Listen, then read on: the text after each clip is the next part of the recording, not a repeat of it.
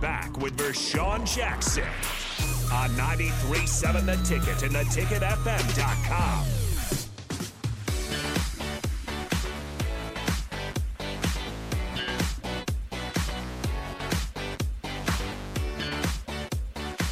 You know the song?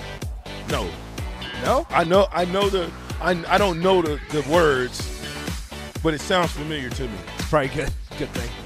Hey, who is it?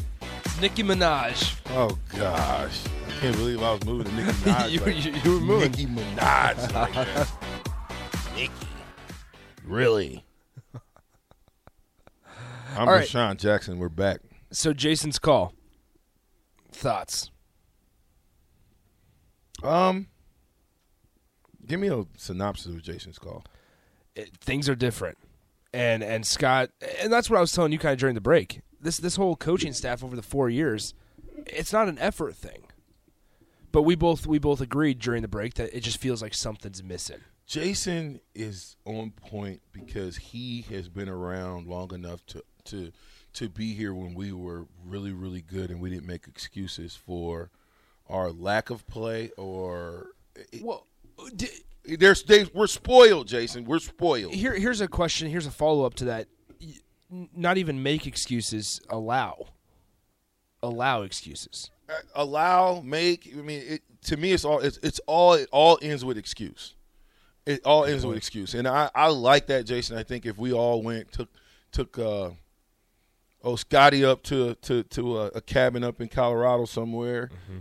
Left the phones, just been able to sit down with them and get real about kind of some of the things that we see. It might help.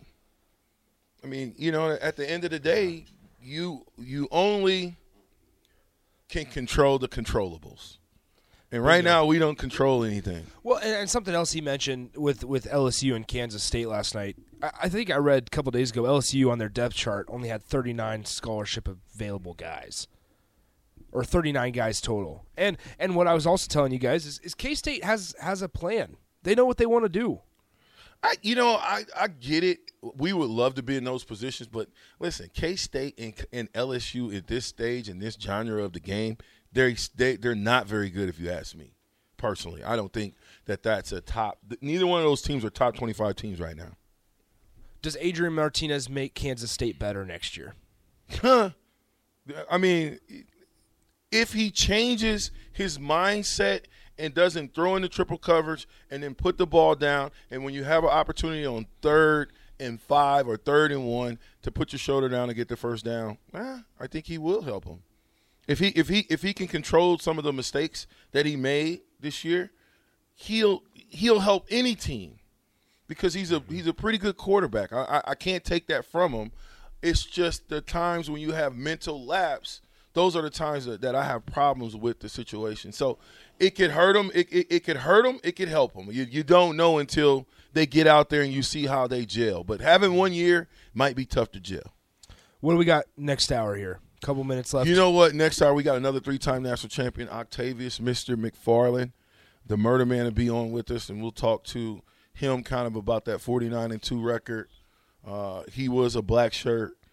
Find out how long he was a black shirt. What did it take for him to become a black shirt? I think that's important because a lot of times people think it just happened. It doesn't. How many guys? How did the guys in your day look at a black shirt? Hey, if a person was a black shirt, you had nothing but respect for them. But when us red shirts, we used to take it as competition. We understood the mystique of the black shirts, but from the offensive side of the ball, we looked at that and said, hey, yeah, you're a black shirt, so if I can defeat you, I can defeat anybody. If we can beat you guys in practice, this was our mentality. If we can beat the black shirts in practice, there's not a team in the country that could stop us. That's that's the mystique of the black shirts. Has that changed? I mean, anytime that you say that you can give up 395 yards passing or 405 yards passing and you did a great job because you stopped a running back that's used to running for 100 yards, I think it's changed a little bit because at the end of the day, if you're a great defense, you give up 79 yards of total offense. Yeah. you give up 103 yards of total offense. Those are great defenses. You can't give up an average of 390 something yards as a defense and say, hey, we've arrived.